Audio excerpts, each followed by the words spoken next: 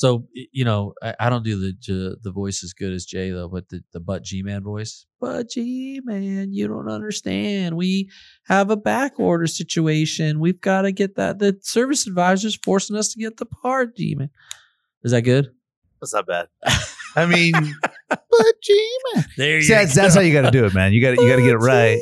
But I don't have the high octave, I think. Is that what it is? The falsetto, yeah. Okay, so there's a whole litany of reasons why you're going to go get a part, and all of them are probably valid. We want to feed the service department. Yeah, there's a recall thing, and there's a thing and the thing. There's always a thing, but everybody's got those. So your numbers should be relative to everybody else, not high. You shouldn't be going to get things all the time, and if you don't investigate why that's happening, it's going to keep happening, and those are the most expensive parts you are ever going to get.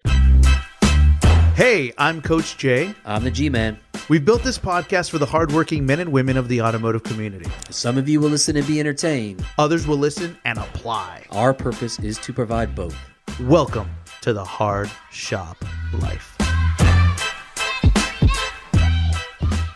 Welcome back to Hard Shop Life with your boy, Coach Jay and the G-Man. Well, I wanted the pregnant pause. There's a little pregnant pause in there. Yeah. For dramatic effect. First of all, I want to let everybody... Try that again. Want to run that again? Again? Let's see. I don't know. We're practicing. No, we're not. Dude, practicing. no, we're done. We're experts now, dude. Come on. We're trending. So, you sound old, bro. I'm just going to say, when you say trending, you sound really old. What do you mean? It's just old. It's like, oh, we're trending. I don't know if they say that nowadays. I don't know. Who's got younger kids in here? Anyway, we got to, okay, first of all. Did they say trending, Greg? Listen. First of all, I'm thankful that I'm not tied up yet and beaten up yet. I'm in a room full of parts managers. This is very scary. Not to mention the fact that I had to tell all of them to be quiet for half a second so we can equalize. Exactly. Right. These guys are just, now I understand why at every single convention they were completely separated. Yep. And it's like parts people go this way and you're in a big, huge auditorium with all the sound deadening stuff because you guys were just going to scream at each other about screaming about other people. So that makes perfect sense to me now. So today's episode is all about parts. We got a lot of feedback, G-Man, a lot of feedback about our SOP episode. So I said, dude, we got to call in, the troops, go with the experts, talk to some of the best in the business. So we called some friends back into the mold, some experts in their field, and they're here with us. So I'm very nervous and excited at the same time because I'm about to get schooled on some stuff. But listen, I'm coming here to represent my service team. I'm here to represent all the advisors, all the BDC members, all the service managers, directors, and technicians. I'm here to represent you guys. So I'm doing this for you. Okay? Remember, they appreciate it. By the way, they better appreciate it. We'll get some fan I'm mail. in a room of four. They'll of you say guys. thank This you. is scary. Thank you, Jair. Yeah, that's exactly what I want. Okay, so today we're going to talk about. I guess we're talking about the deadly sins of parts managing. Is that right?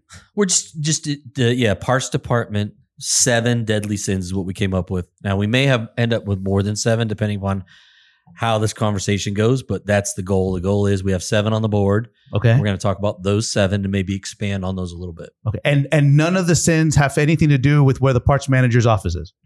No, none of those. Okay. Because it's always in a dungeon. I'm going to run them. I'm going to run them real quick. And you can send hate mail if we don't stay on topic. But number 1, we're going to talk about special order parts.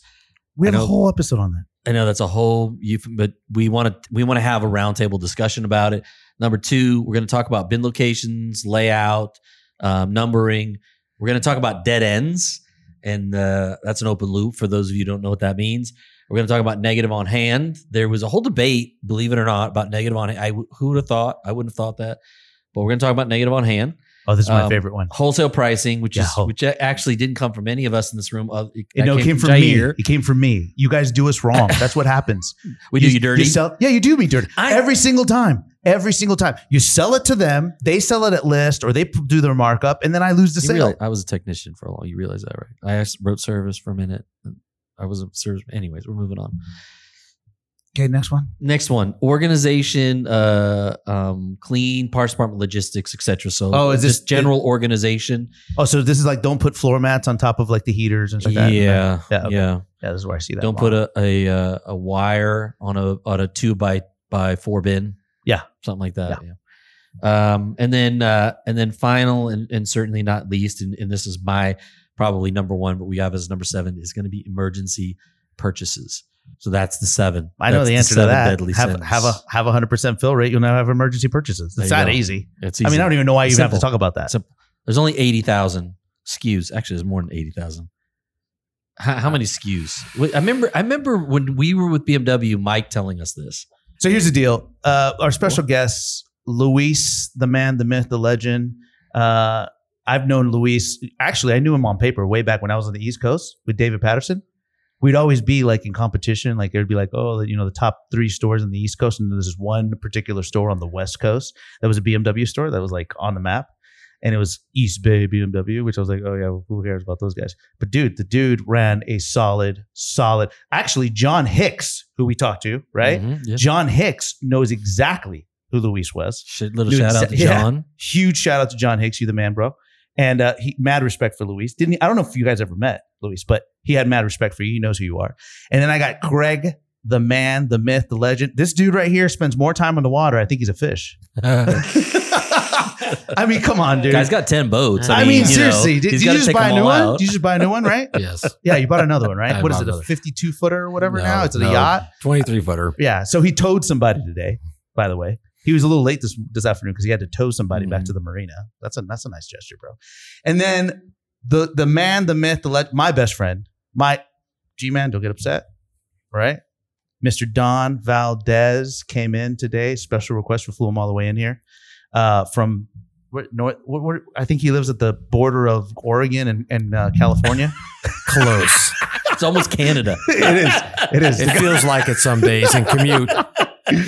But he's here today because I wanted to have a special. We're going to have another episode after this, a couple weeks from now, where we're going to talk about the dynamics of working with your parts manager. When a service manager and parts manager work hand in hand for a goal and to motivate and move people, we're going to talk about that. But I brought him in here because he's part of the mold. He knows and understands you guys. I don't understand you guys. I did my very best. I've been in the room with you guys for a long time, for several years, and you've taught me a lot.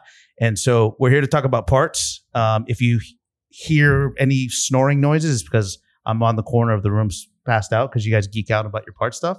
So just know that. But all my parts people are going to enjoy this episode.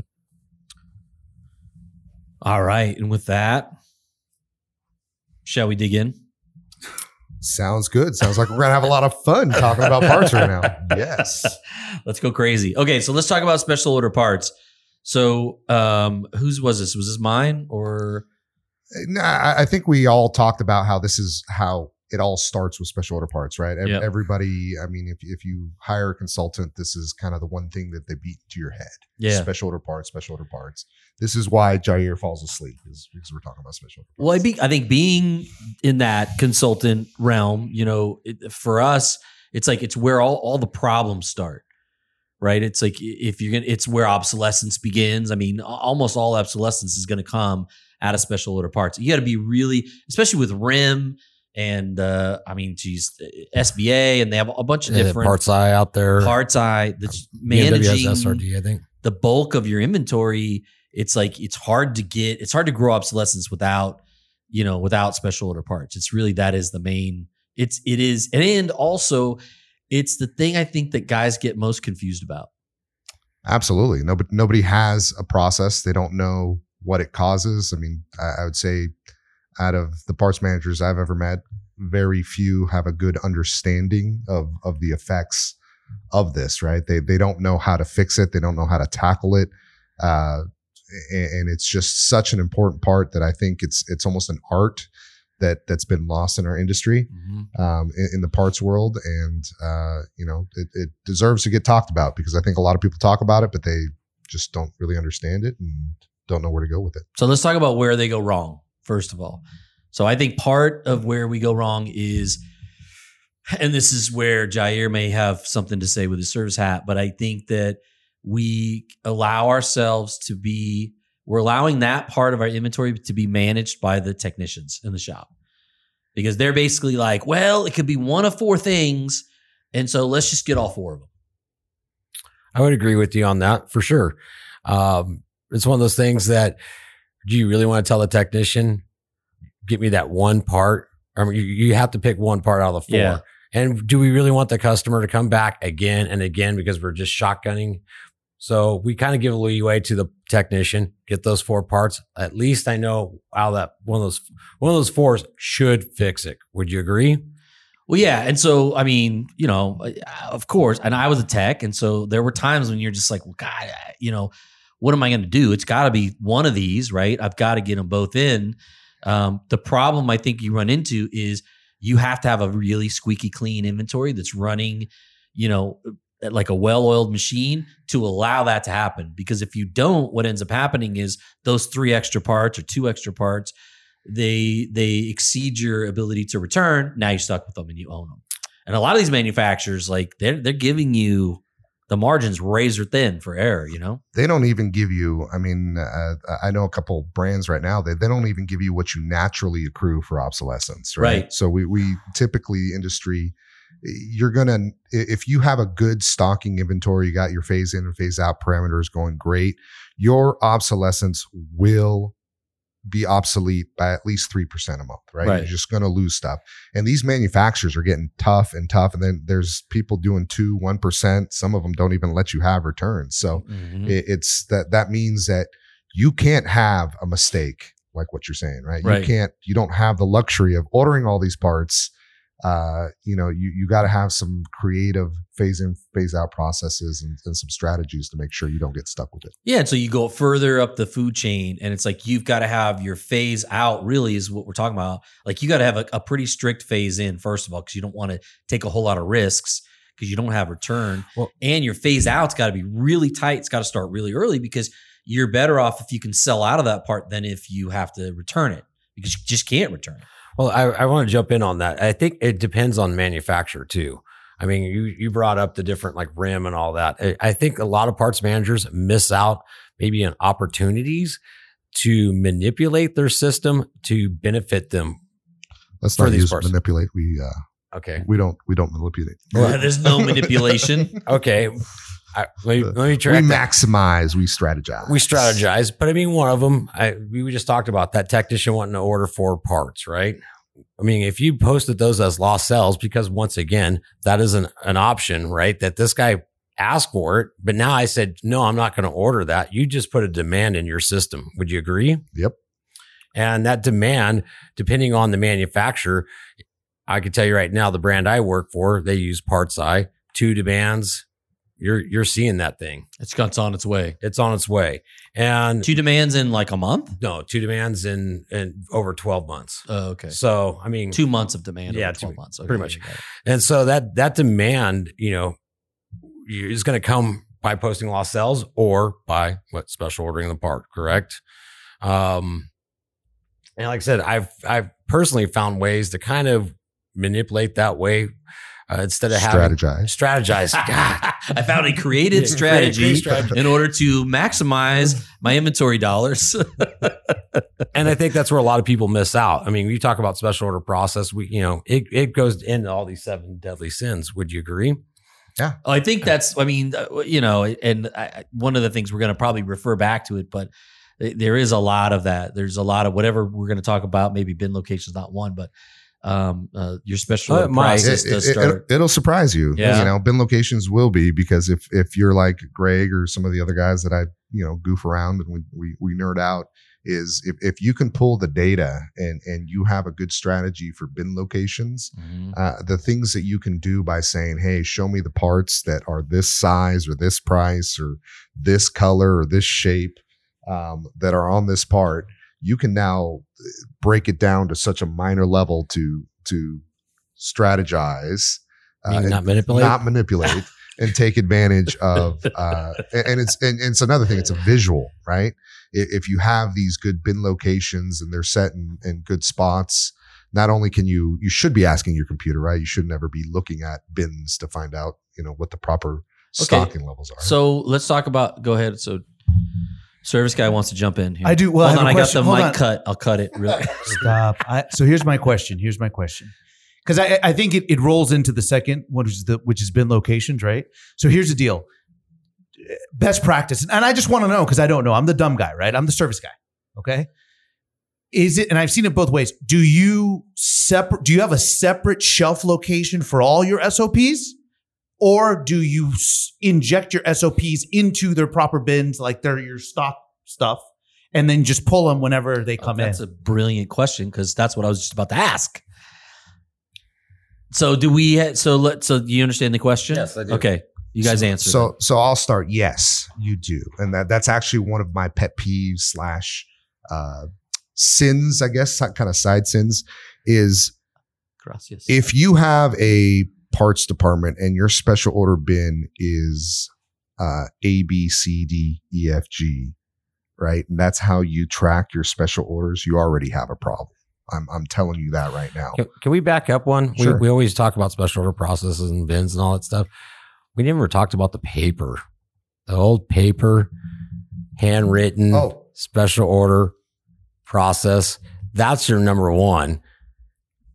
Yes, that's definitely. So what Greg is talking about. So service managers and if your parts department uses any type of Rolodex to find out if your part is in stock, you have a problem.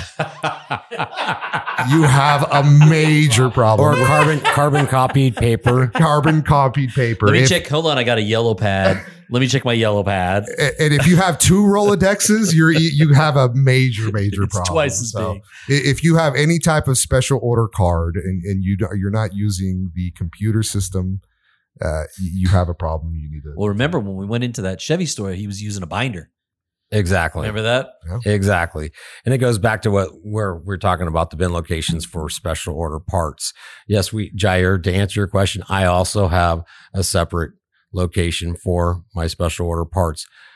They are binned though, and they're not A, B, C, D, E. But so they don't live in the general population. They do not live in the general. And depending on the system, what we will do, if your system allows you to put comments in or under the SOR in the computer system, we will label it under that bin. So when you look up Jair's parts, you can look in the comment field and see it lives in bin A01B or A01C. So are we all in agreement? Are you in agreement on that? I'm absolutely in agreement. I mean, they have to be separate and they have to be. Definitely in agreement. Okay. So then that really is where parts managers go wrong. The second thing I'd say that happens to them is they take the part, and rather than having it in a special order area or zone, it just goes into Gen Pop and lives and mingles amongst all the other parts and kind of gets lost, out of sight, out of mind. So, I mean, again, stupid question, service guy, but I'm looking outside the box here. If you're going to have a particular place for your SOPs, right, and then you're going to then inject it into their bin locations, right? Put it back into general population. Is that something that's controlled by time? Like, is that something like 30 days, look into this, you're going to start moving these at 45 days, they're going back into general population once they're not picked up? I mean, I don't know. So they never, so don't confuse bin location from general population. Having a location just means if you log into the system, I know exactly where I can go find it. That can still be a separate shelf for special order parts. You follow me? They should never go into general population because they are not parts that were brought into by demand, right? They are not parts that should be part of your inventory. They are outside your inventory predominantly. There'll be some stuff we order because there's a run on it, or it's a recall part or something like that. But for the most part, a special order part is some obscure one-off thing.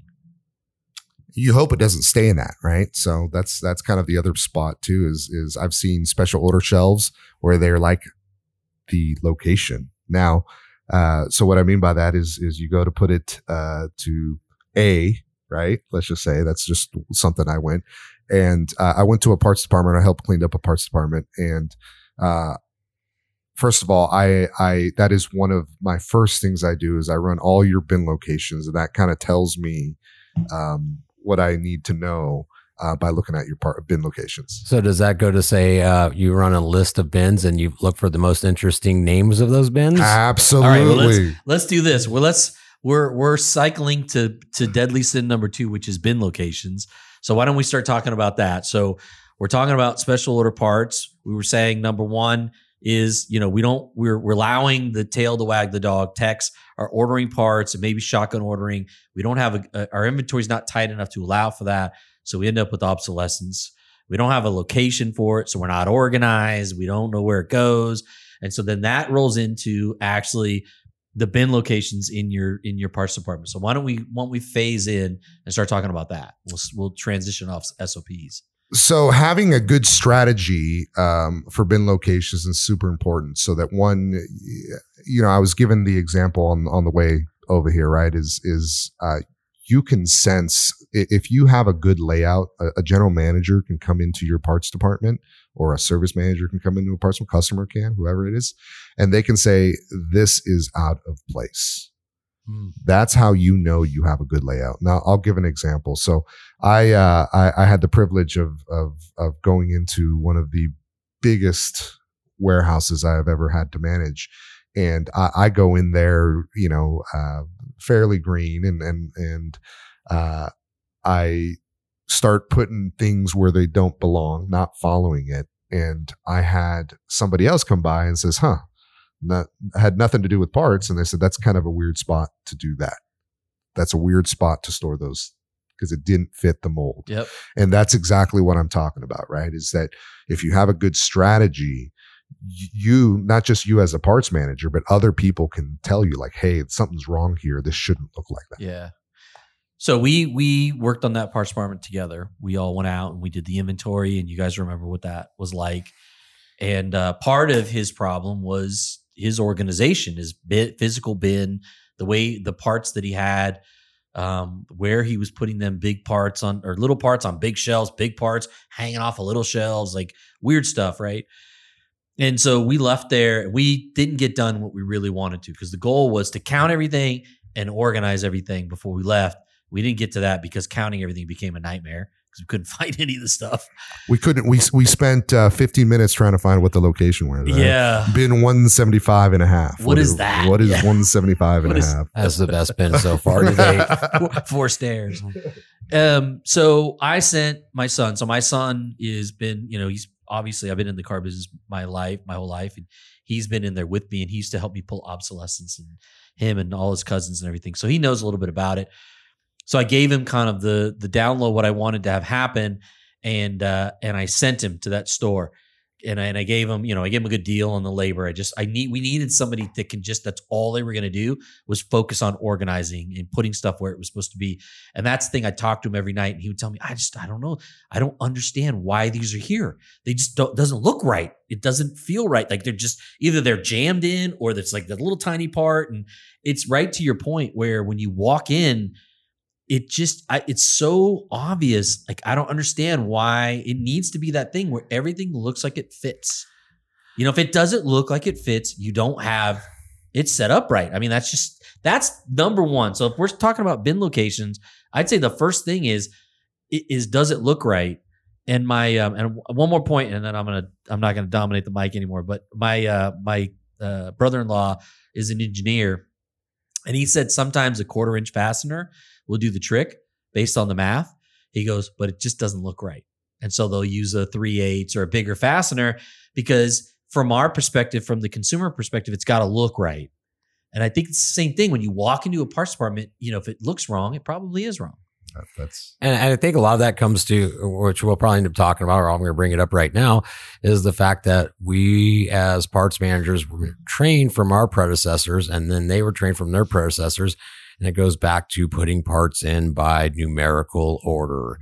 Yes. And so unfortunately, we all know that a part numerically ordered could be one small washer or one large radiator hose potentially. And if you're trying to keep that system, you're ultimately going to fail trying to keep a parts department organized and clean where it looks like it's right. Would you agree? And if you have that system, you're not bringing parts in. I don't care what you tell me. If you have parts in numerical sequence, it's an event for you to do two things. Bringing in parts, new stock. Oh, I'll do it tomorrow. I'll do it next month. I'm hiring a guy to do it. Right? And it never gets done. So these things keep popping up on your stock order, and you keep overriding the stock order. You should not touch. You're pushing those aside because you don't want them to come in. You don't want them to come in. Because now it's going to be a hassle to filter them into the inventory. And I've done that, right? I have, right? I've had bins where I was so proud. Everything's numerical, right?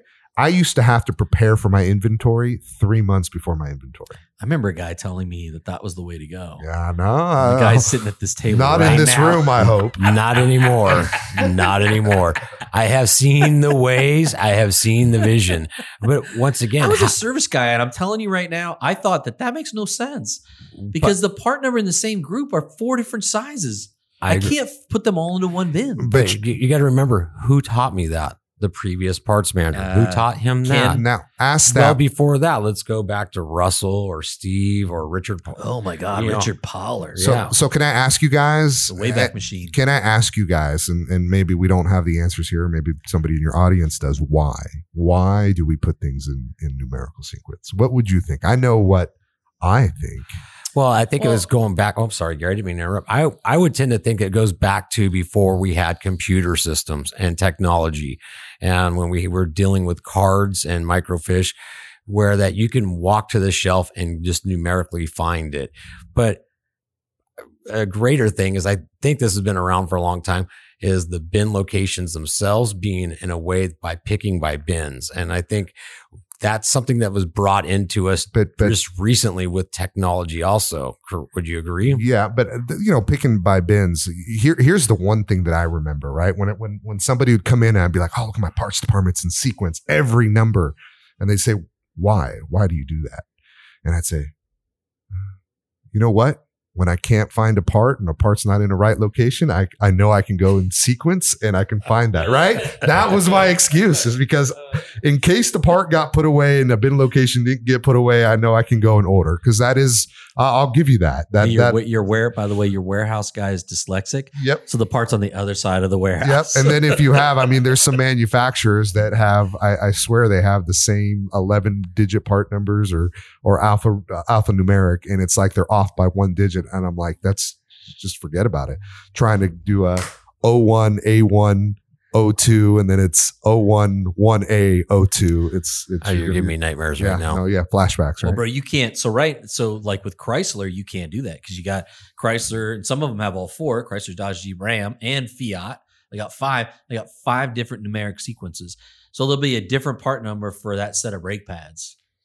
Yeah. And so you'll have a set over here and a set over there and a set over. It's like you can't do it. But meanwhile, they're all the same part. They are. They're all the same part. Yeah. Just in case they decide to split them up again, they want to keep the SKUs very different.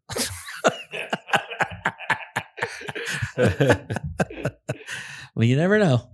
All right. What else do we want to talk about? We want to wrap up. So bins. Let's talk about bins and numbering real quick.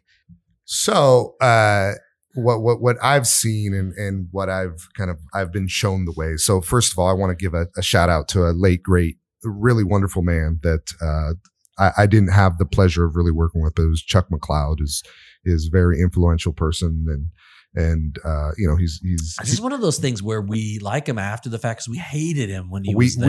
we did. He was a tough guy, but I got to tell you, so I was the mad scientist that got to reverse engineer everything Chuck did. And again, luckiest parts guy in the world. And this is where I said, man, he was so far ahead of his time. But the problem is he had so much knowledge that he didn't share it with anybody, that nobody appreciated it. Yeah. But if anybody does know Chuck McLeod, right, I can tell you there's at least 6 or 7 parts departments that I've helped organize that are actually modeled after his system, because I was able to reverse engineer it. And that's kind of going back to the layouts. I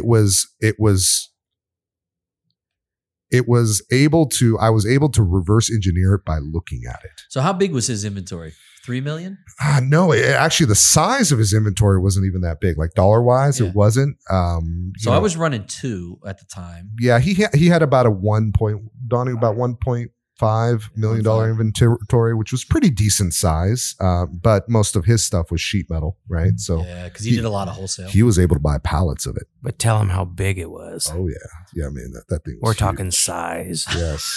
So imagine Size matters. Size matters in this case. Parts managers, imagine that you can literally, it was the size of a hangar, right? Like that's where you could literally park. Well, I remember talking to Chuck one time at a meeting, and he was telling me he buys hoods in crates. Yes. Crates of hoods. I was like, I don't want one, not a crate, you know? For any of you BMW guys out there that have been there for a while, he would buy crates of Z3 hoods. And if anybody knows how much of a pain in the butt it was to carry Z3 hoods, he would have pallets of those things. Yes. So just to unpack that, the Z3 had this big, it was like a big bubble. And then it went all the way down to you the still nose. remember. You haven't I remember. I remember. It was like a big bird nose, you know, because the kidney grills were in the front and it draped down, and they were just a pain to stock and stack. And Yeah, but we didn't have to unpack them. you guys We had were shipping them 30,000 through. square feet. Jeez, man. We look like Costco in our sheet metal. Well, I remember him telling me he had a forklift and he would just stack the crates on top of each other, and I was like, all right, man. I don't even And all trust Z3 owners out there right now are crying because those hoods are no longer available. Oh, Oh, Chuck's got really? them all. Already? Chuck's got him at his Yeah, house. yeah. All right, so you learned the numbering system from him. What is it? What is one thing you would say in terms of numbering your bins where guys you think get it wrong? If I could give you a hint, is one, I know it sounds kind of crazy because, and especially inventory guys will disagree with me all day long. The people that do it, is they want you got to remember, inventory people want the least amount of bin to count sheets. sheets. Oh, count right? sheets, yeah. So they want, I don't know, 70, 80 bin locations, right? And then they want them everything in sequence, back to your sequence. Mhm. The parts departments that I'm involved in, the ones that I coach with, I try to, you're going to have almost as many bins as you do part numbers in your system. Hmm. I know that sounds crazy. But when you get the concept of that you're picking and pulling parts, because this is how the big guys do it, right? The big manufacturers, you go to the Amazons of the world, they're not going to pick a SKU, right? They don't go SKU 1, 2, 3, 4, 5. Let me go grab it. They're going by a bin location, Yeah. right? Some of them Amazon has bins that actually come to the pickers, Mhm. right? So that's the way you have to think about it. You're not picking by part number, you're picking by bin. Yeah, and I think too. So I think, that what we do is we have a tendency to oversimplify. Then, as your inventory starts to grow, that's where you end up with these weird bin locations where you end up with 175.5 because you need to make another bin and you don't have space, a weird space on the shelf. And so then you create a weird bin location for it. But I think if you start, the one thing I love about your system is if you have the numeric sequence, it doesn't really matter. It all, you can expand it, contract it, you can do whatever you want with it. So yeah, and when you build shelves, you start, so let's say, for simplicity's sake, so people can understand what I'm talking about. Let's say I have bin, I don't know, 157, right? Let's say it's my downstairs. I don't know, I keep rotors there and I have 6 shelves that I put 6 different part numbers on it. You always want to label the bins from bottom to top. Okay. And the reason you want to do that. So let's say Okay. So I want to stop you there. Go ahead. So we were just talking about this off mic and it blew my mind because you guys were asking me, well, okay, so now you have this bin. How do you number it? And I'm like, top to bottom, left to right, and you're like, no, bottom to top. And I go, okay, that's dumb. Why would you do it bottom to top? And so that's why I want to pause on this for a second because it made a lot of sense to me. You can go up, like you can add shelves up all the way up to the ceiling, but you can't dig a hole and go down.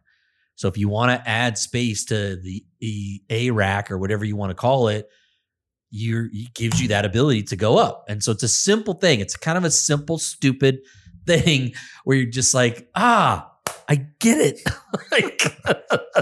It makes sense to me. of that? Damn it. Yeah. So I just don't want somebody breezing past that. The guy's talking about bidding from bottom to top. That's dumb. Skip, So stop on that for a second because it's interesting because I tell you, it's a pain in the butt when you want to expand your bin. And now you got to go through and number all the shelves because you made it taller and you're going from top to bottom. Or if you're condensing, it's hard to, I guess you can condense downwards a little bit. So you can add up. It's one of those things like once you do it, you're like you said, no brainer.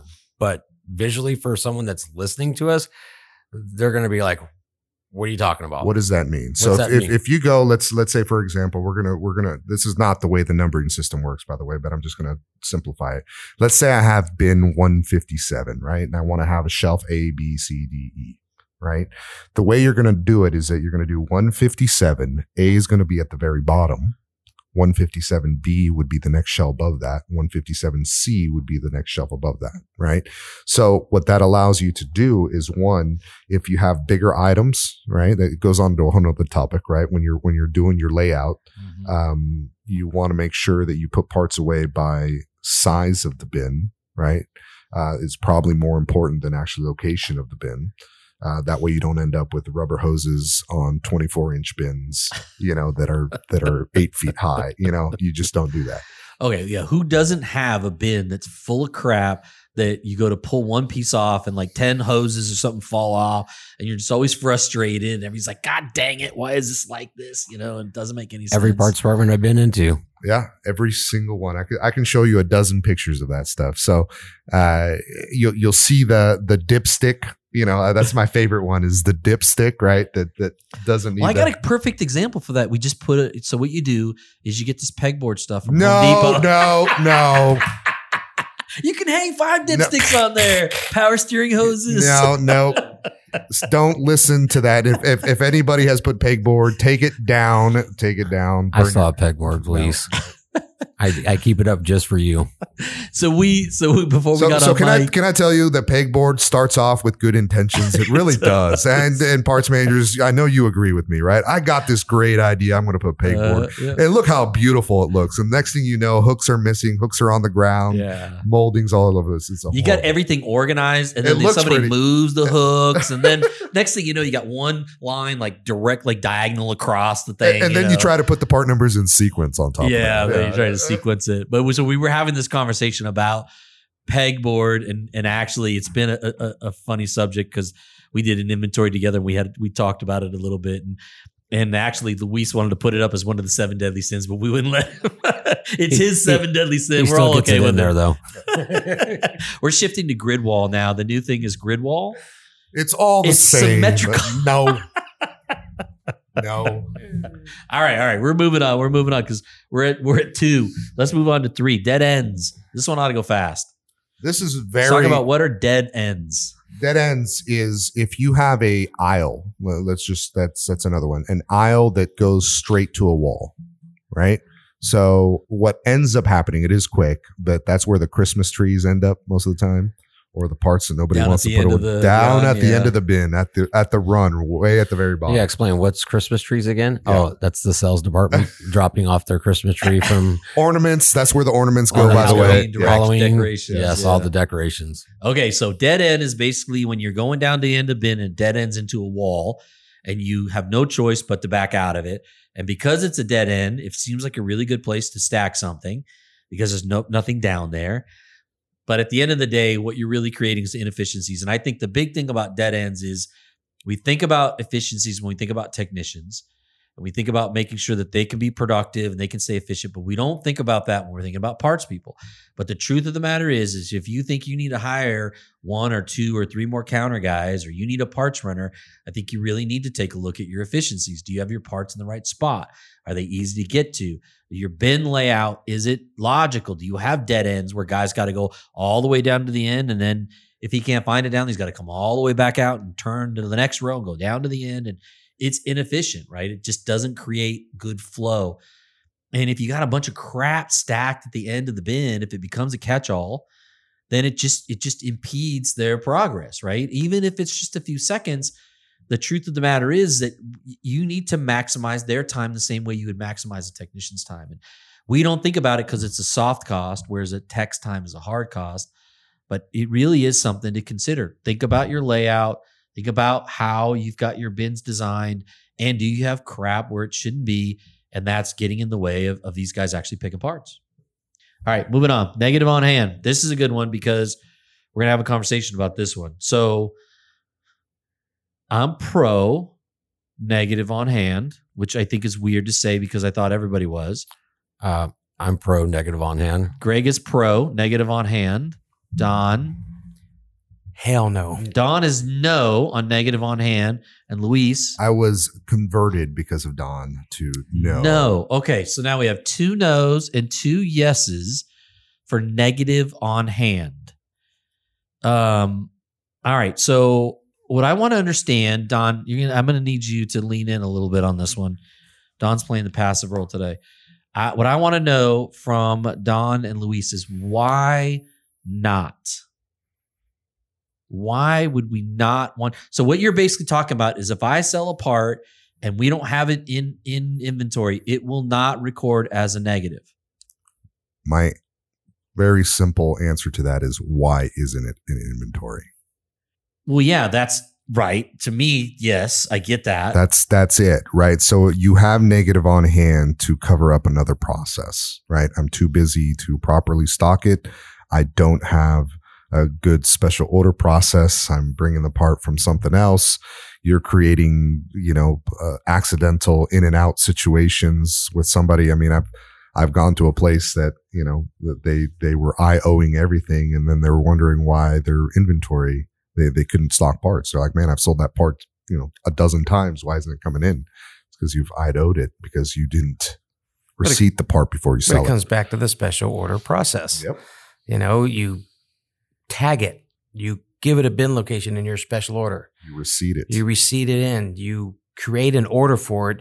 So when your shipping and receiving guy gets it, he's going to scan it, know that it's special ordered. It's going to go to an invoice. He's going to give it a bin location. Everybody can find it. Okay, so let's start at the front of the logistics chain. The part comes in on the dock, right? You got a shipping and receiving kid who runs around with his earbuds in.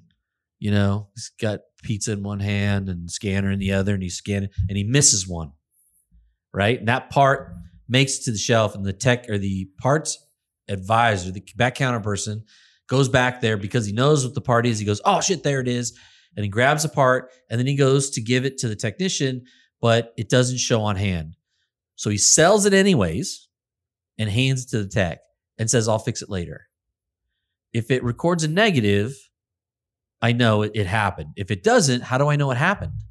But that's a bad process. Yeah, that's a bad That's process. a terrible process. I'm That's just a bad saying, process. for me, it's a Because- cue for me as a parts manager to go look at it.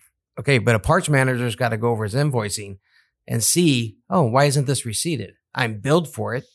Then you have to investigate it. Gary, if you had a part, I don't know, maybe this is a bad analogy, but if you had a part or something that came in your bank account and it was negative on hand, If I had negative Would that- dollars, would have you that been talking make to you- my wife? would that make you feel better if you had one, If I had a negative dollar in there? no, you would want the bank to properly have a transaction on there to record it. And so you would want to know where that Okay. money came from. All right. So you're saying that they're going to invoice me for it, and I'm going to have an order for it. I'm going to know that part. How do you know it wasn't receipted?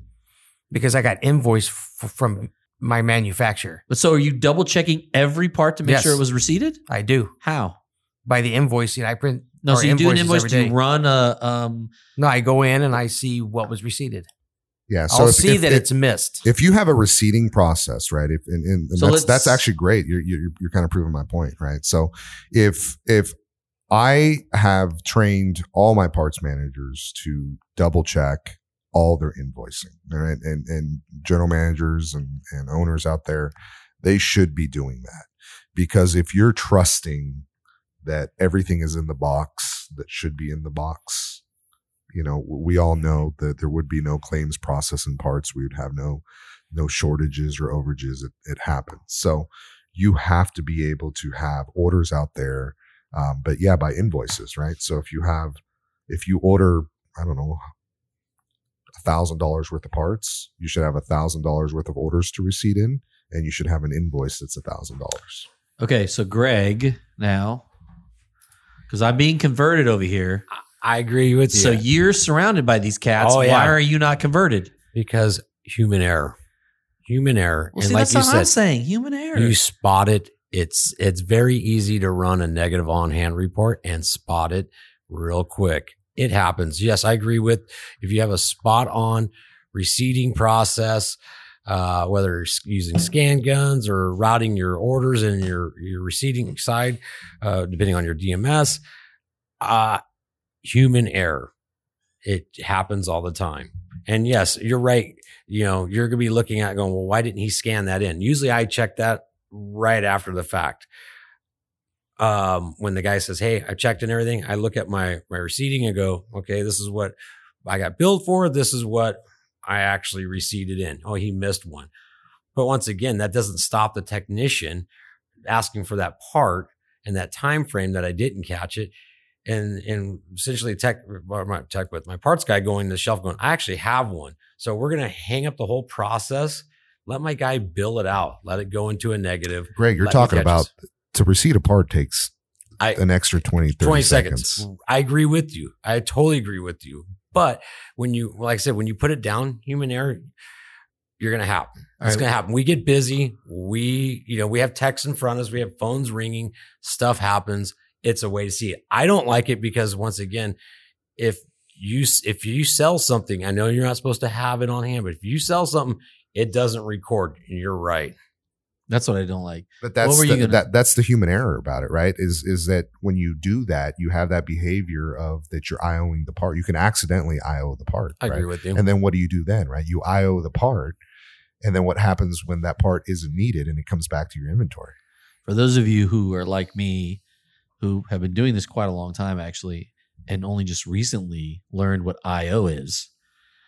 IO is in and out, where you can actually take a part, and because it might not even be in inventory, you could run it in and out all in the same transaction. So you run it in and then you sell it out, and then but it doesn't record it. There's no demand. So if you're IOing, there's no digital footprint, right? It doesn't put a demand on it, right? It doesn't record it as a sale. Exactly. It's a non-transaction. So no. So you're saying that you're allowing the human error aspect to control this part of it. He went there. He went there, Greg. I was thinking it. I didn't want to say it, but he went there. You know, we all know the thing. No, listen. The 1% becomes I hate to say this. So I'm going to put my advisor hat on. I'm going to put my Coach J. I'm going to put my JR hat on. Okay. You know me, man. I'm going to find the holes. I'm going to find it, right? Who makes the best detectives of thieves? So I'm over here going, if I'm running it, right, and I'm a manager and I start seeing a lot of IOs, not IOs, the negative on hand. If I see the negative on hand and I see this, I would have a tendency to say, I have something going on in my receivables department, right? To my right.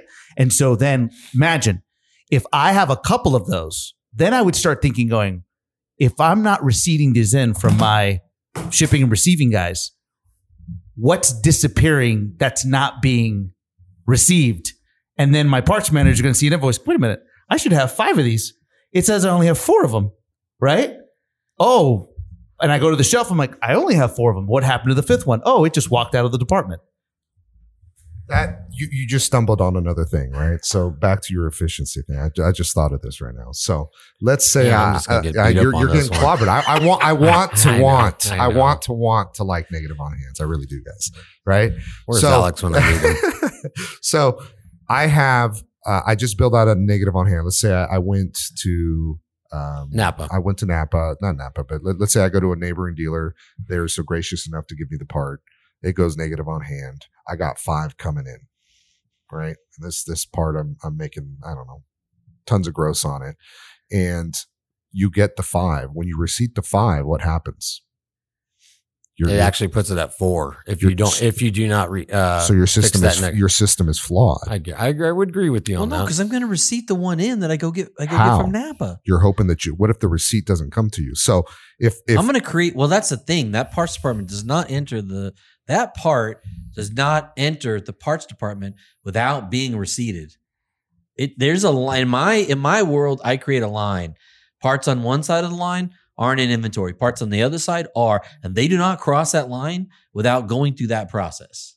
Okay. Yeah, I agree. But so they can't come into the store. They cannot come into the store without being accounted for, and then they have to go out. And it adds a layer, and people get just doing IO, just doing it. Like, no, hell with that. Follow protocol, put a digital stamp on it, track demand properly, do it the right way.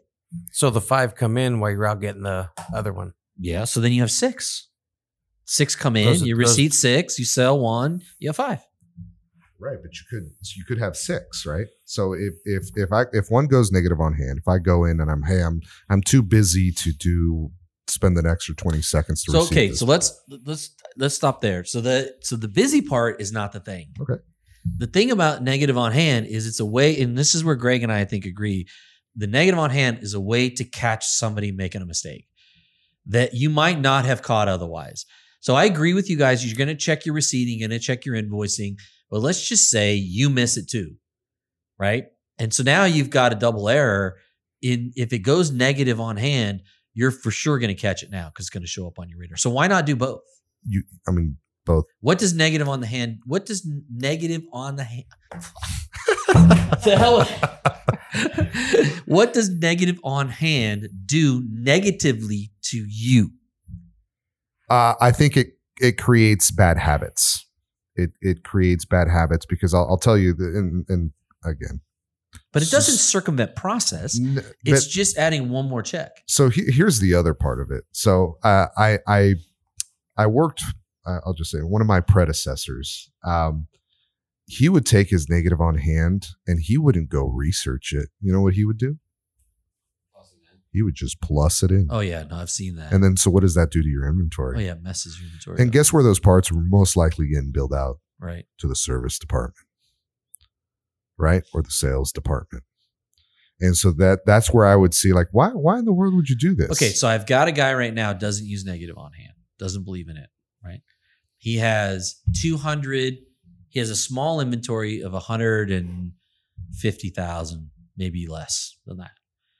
He has 300 open orders right now, 300 part numbers on order that are open and unaccounted for. Does that seem reasonable?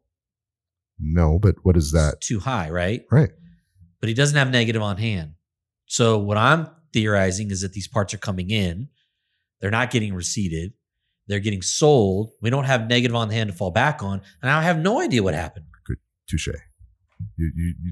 I haven't thought of that right there. But that's definitely a reason why you would want that. So, but So without that check and balance, but you're you got- completely in the dark. you got deeper issues at that point. Yeah, well, of course. I mean, Right. that's the thing Yeah, I'm that's saying. not A negative on hand isn't negative going to on make hand the problem. problem. So here's what I want to do so we can move on to the next one is here's what I think is happening here.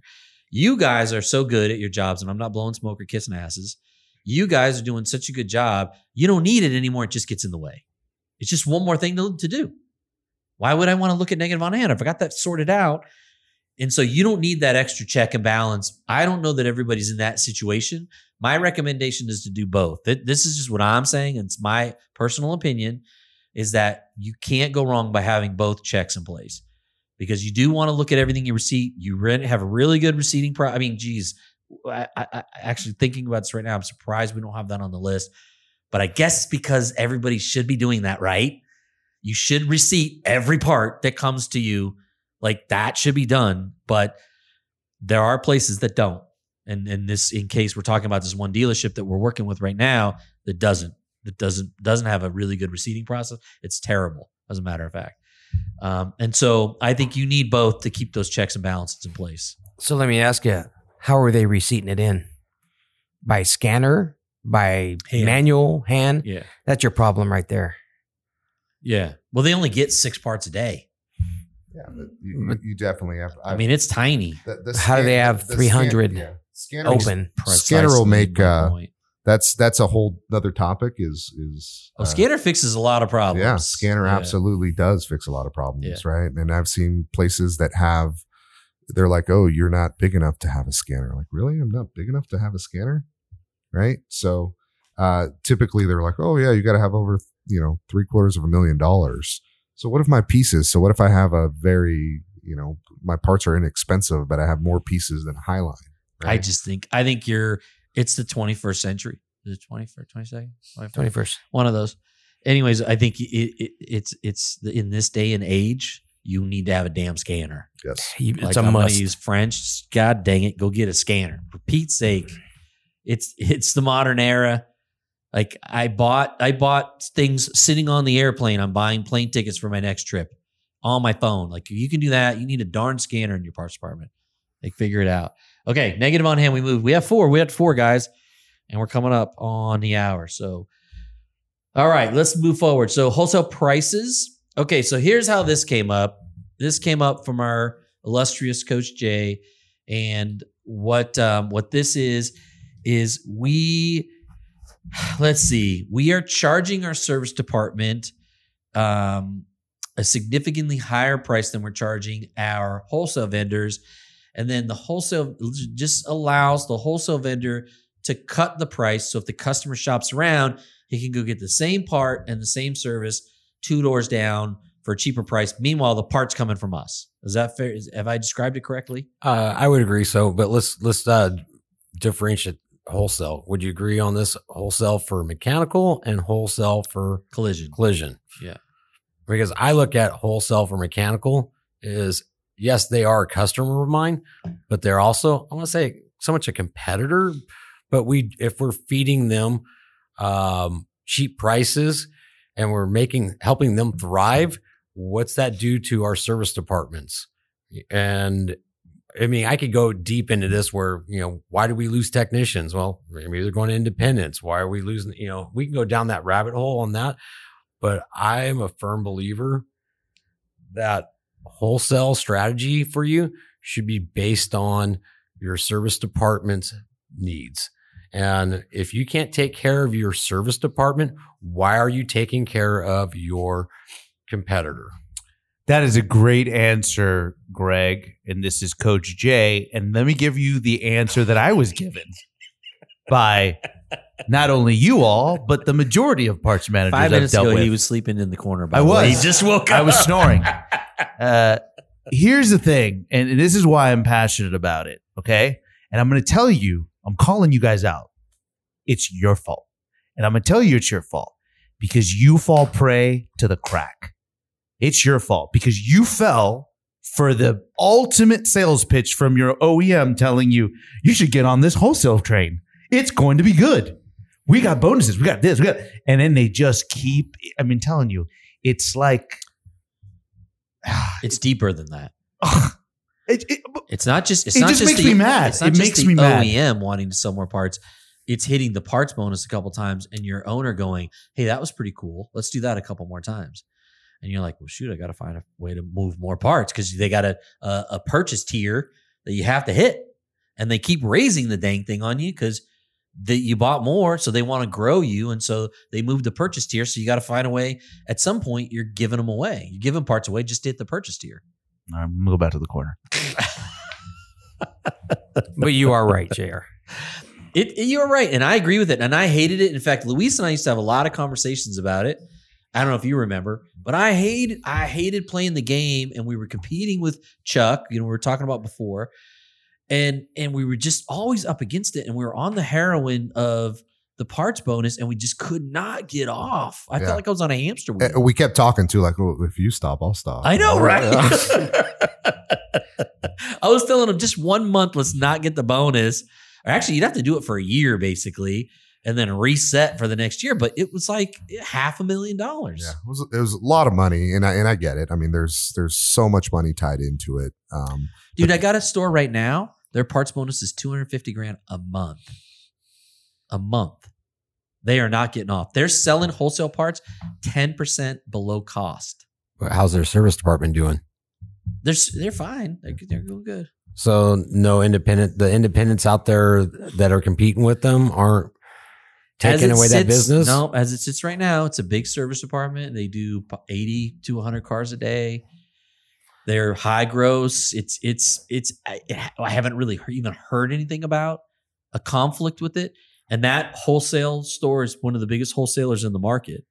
So I'm not opposed to selling to mechanical shops. It's just a lot of money. Well, and here's the thing. I guess I set my strategy up for pricing that it doesn't compete with my own shop. And I've had very hard conversations with mechanical shops when they're like, well, that's only 15 off of your bump list. Well, I'm giving you my bump list. That's what I'm selling it for to my customer. If you don't like it, I totally understand you want to go somewhere else. But I think, when you look at how much effort the time, the vehicles. Luis and I used to joke, all it takes is your parts driver to rear end someone, kill them, and now you've lost all that parts bonus. Greg calls me. Greg called me. He's like, man, my parts guy just got in a wreck my parts van. He's like, I'm done. It's taking 2 years to recover this business model. Pretty much. I'm done. So I think when it comes to that, I think number one, if you're reducing your margin and feeding that to your competitor and allowing him to undercut you, and there's nothing in it for you, which in a lot of manufacturers there is no bonus.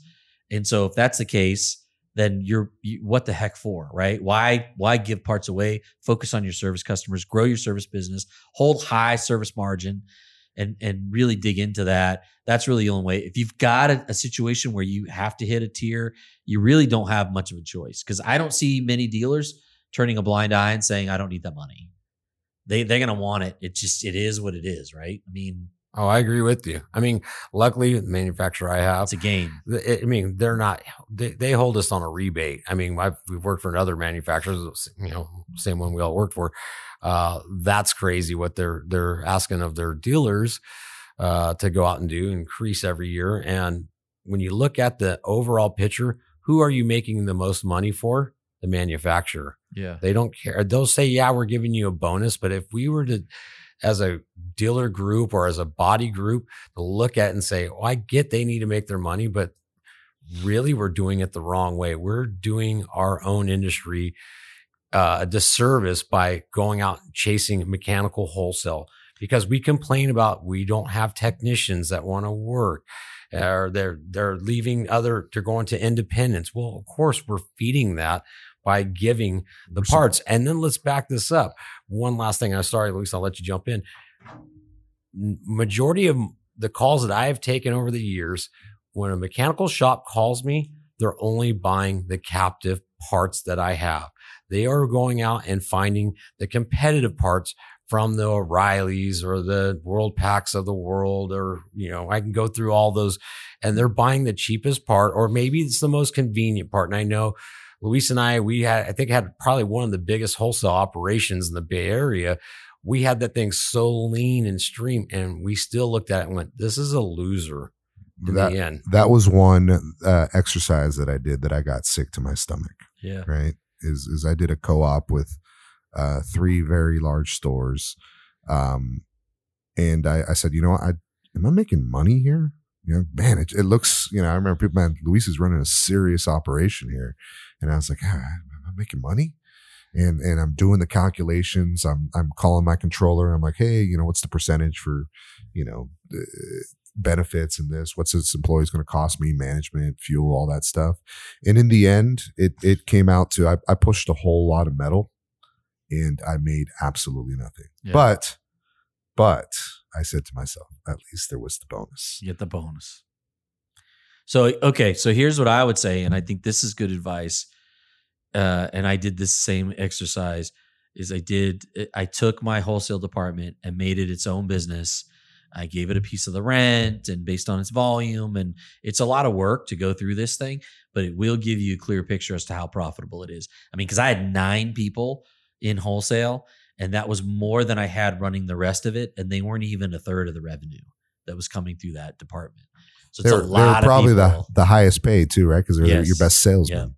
Yeah. So you got to pay the salespeople high if you want good salespeople. And you got drivers, which is problematic. And they create a lot of problems by wrecking your vans and pissing off customers, you name it, right? So it's just a problem. You dent a piece of sheet metal, there goes your profit for the month. So me and Luis had this conversation. What other business out there is set up like a dealership with wholesale? So by that, Gary, what other business can you demand to get a discount? Carry them on credit. Yeah. So deliver the part, pick up the part when they want to return it, and then take 90 days to pay. Yeah. Right. Yeah. Let me borrow. Is there any other business that does that? No. The closest I would say is like construction or paint, would be the closest I would say, but then they don't deliver, they don't give you 90 days. You don't typically, you can get a credit account, but it's tight. It doesn't make sense. It's not the same. Yeah. It just doesn't. Yeah, we're the only ones that really do everything that we do for those customers. But I mean, it's again, if you go back to and this was mentioned earlier, the one that's winning out in this whole thing is the manufacturer. And I don't hate on the manufacturers. They provide for us all. If we didn't have their products, we wouldn't have jobs. But at the end of the day, it truly, if you follow the money, it's what they want. They don't make money off labor. They really don't care who puts the part on. They don't make a nickel off labor. We do. And so for all they care is you can take those parts, buy them, put them in the parking lot, light them on fire. They really don't care where they end up as long as you buy them from them. And that's the key. And so they're getting a little bit lost in the soup because I think they're doing a disservice to their core customer base that's coming to the dealership to get service. But it's hard to make them see that too, because all they see is the green and they're passing that on to the dealer owner who sees the green, and that's forcing it down to us to have to do it. So in answer to your question, Jair, we apologize to all service departments out there, but it is the heroin and it's hard to get off. If anybody's got some wholesale methadone, we're happy to take it. Stop screwing our freaking service advisors. That's all I'm saying. Okay.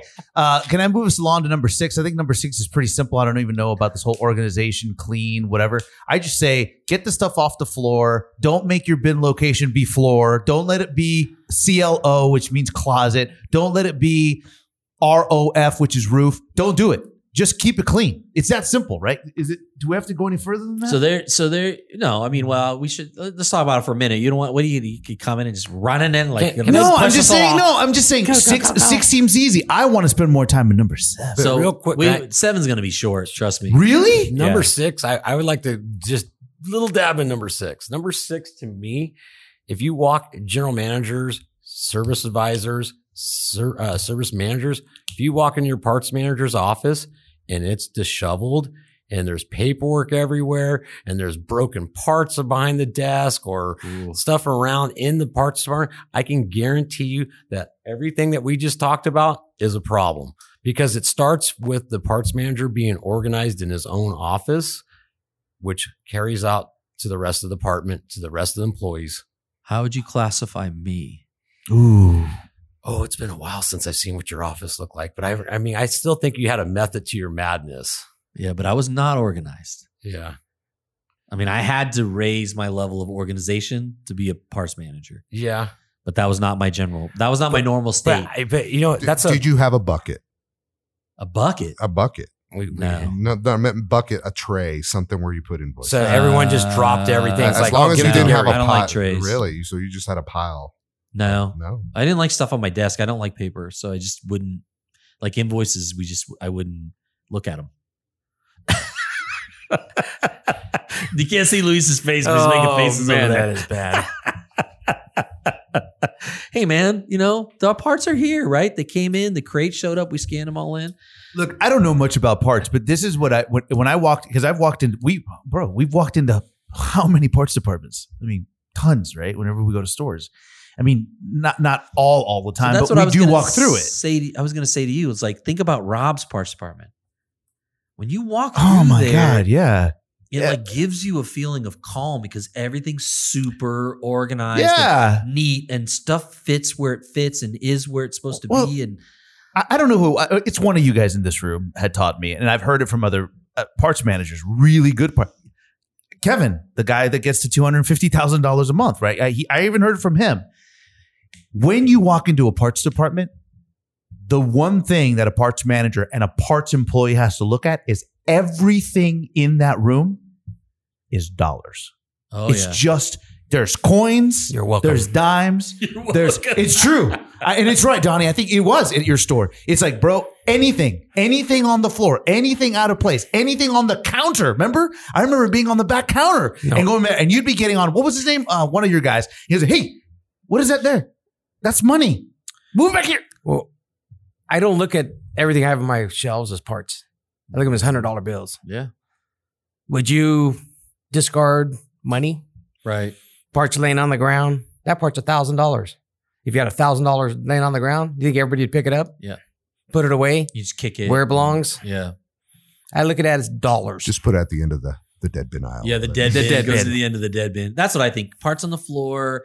like you open a drawer and it's exploding with parts, and like it's just money in there. It's like it's really mistreating that owner's investment. That's truly how I look at it. All right, we're moving on to number 7, emergency purchases. This one's mine, and I put this one up on the board because I think that this is a marker of how good you're doing overall as a parts manager. And the reason I think that, because the more you have to go somewhere and pick up a part and emergency purchase it, that's an indication of how well run your parts department is. If you have to do that a lot, you're fill off the shelves wrong, your special order parts process is broken, your bin organization's probably like everything up the food chain from here is broken, and this one marker is what's going to tell me. If I run your management report and I see a ton of emergency I know right away that all your processes from top to bottom probably have holes all of them. Agreed. The fireman drill, right? Hold on, I got that part, and then you say you qualify the part if you have the part. If you have more than one, if you have maybe 3, I got that part, and then you go to the shelf and you don't have 3, right? You're like, what are the chances that I'm missing all 3? Yeah, right. The fireman drill now. So, I don't do the voice as good as Jay, though, but the But G-Man voice. But G-Man, you don't understand. We have a back order situation. We've got to get that. The service advisor's forcing us to get the part, G-Man. Is that good? That's not bad. I mean, but G-Man. There you See, that's how you got to do it, man. You got to get it right.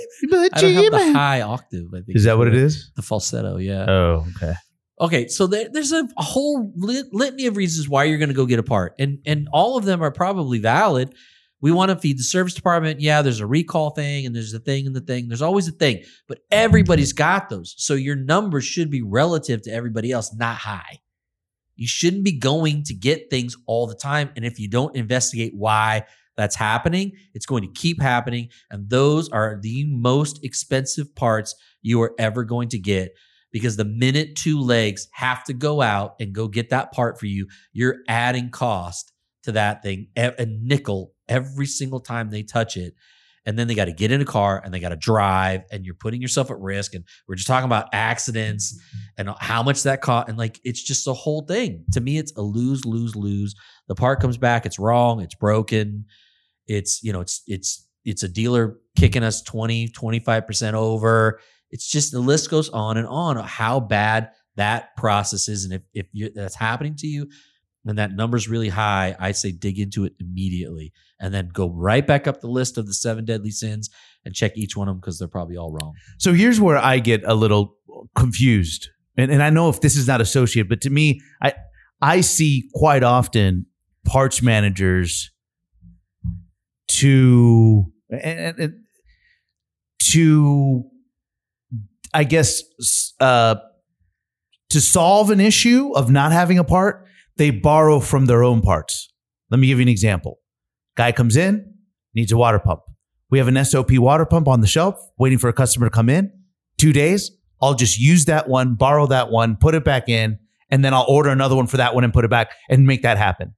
Because in time, it's happened to me as a service advisor a couple of times, not very many, a couple of times it happened to me. And I know I've heard it from other advisors too, is I told my customer to come in for the part. Oh, it's on order. We don't have it, or kind of had it, but we didn't have it. We had to let it borrow for another emergency that happened. And we had to just borrow the part.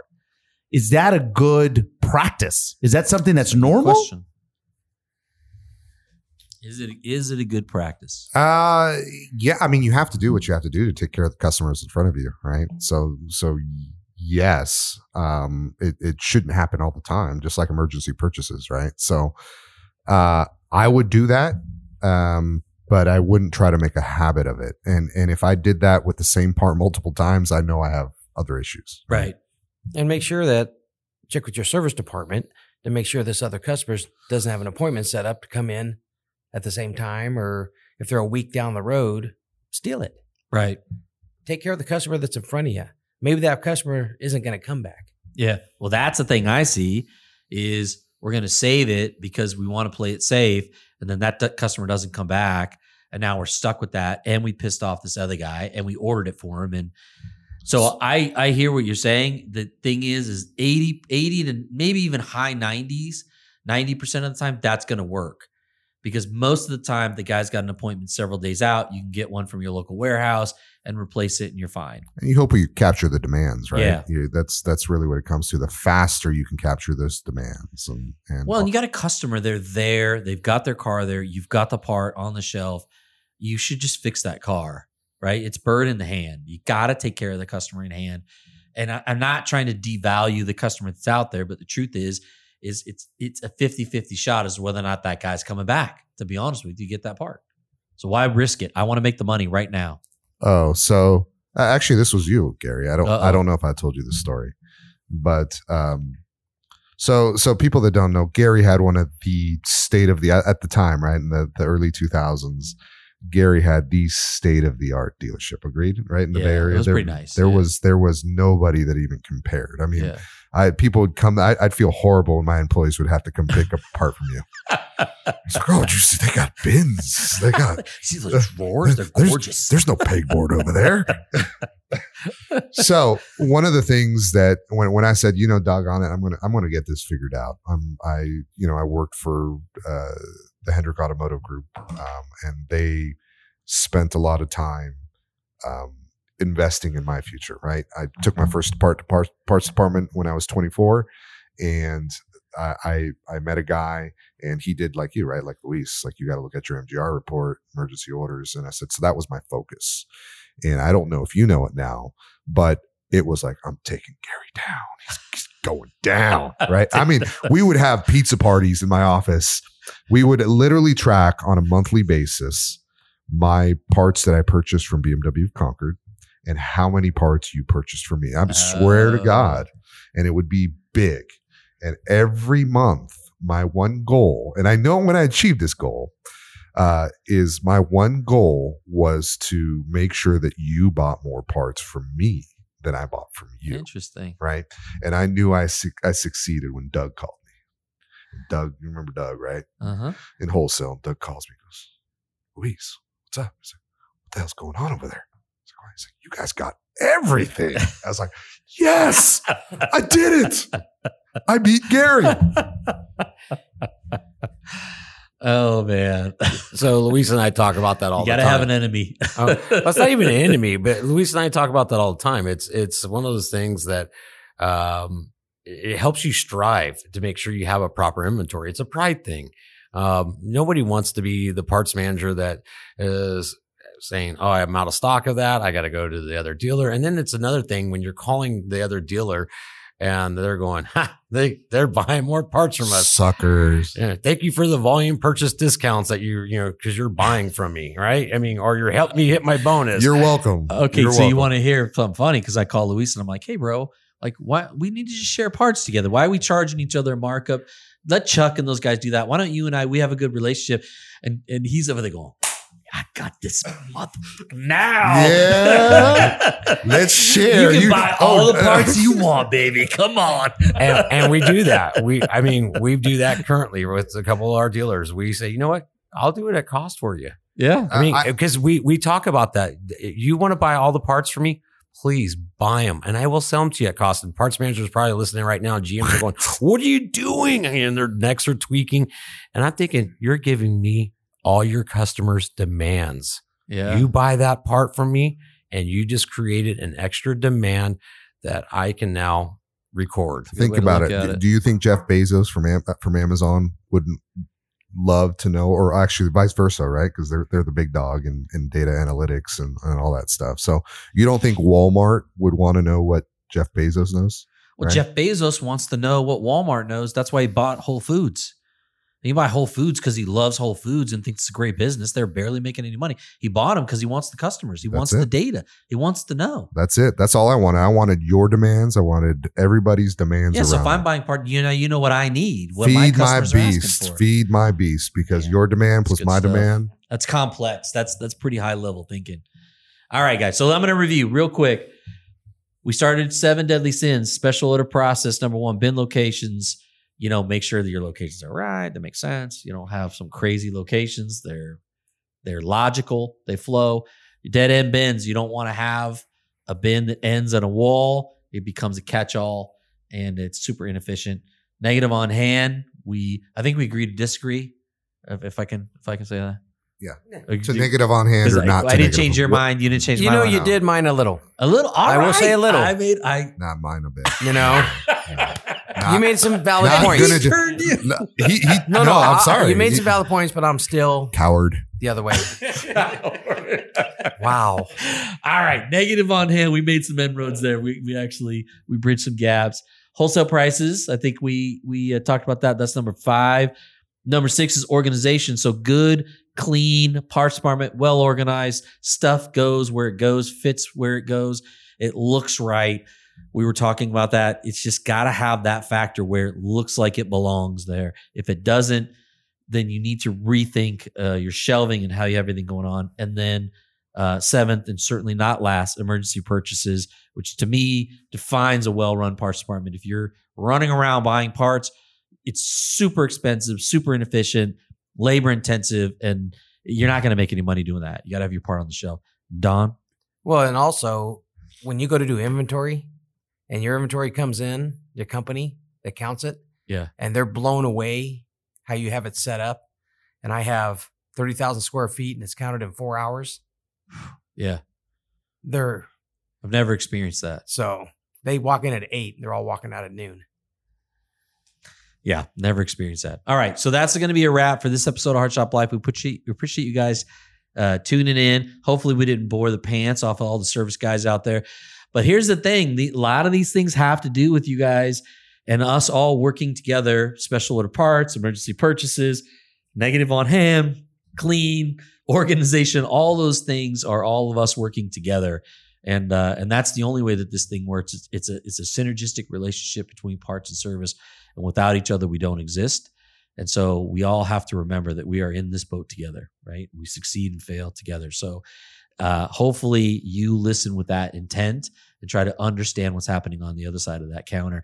Now, if you're listening to this, we appreciate it. If you're one of the almost 4,000 subscribers or downloads, and it continues to grow. So we, as Coach Jay likes to put it, we are trending and moving up. We appreciate you, but don't forget to subscribe, because this is where you get notified when new content comes out. We try to release something every week. If we don't get to it, we'll release it the next week for sure. And you want to make sure that you get notified when new stuff comes out. We're doing a new series now. We just did 5, and we're going to do a few more next week, where we're interviewing service advisors. And I think this is going to be really, really good stuff for you guys. We're going to get into the heads of some of the greatest service advisors on the face of this planet. We're going to talk to them about their tips, their tricks, and how they help their customers, help their dealerships make money, and help keep the heat off the service manager's back. So I think it's going to be really, really good stuff. So we got that coming at you. We're still doing the book reports. We got a couple more of those going to be released in the next couple of weeks. So just tons and tons of content we're all bringing to you guys free of charge, just to give back to this business has been so special and given so much to us. So again, thanks for tuning into Hard Shop Life, and we'll see you guys next time.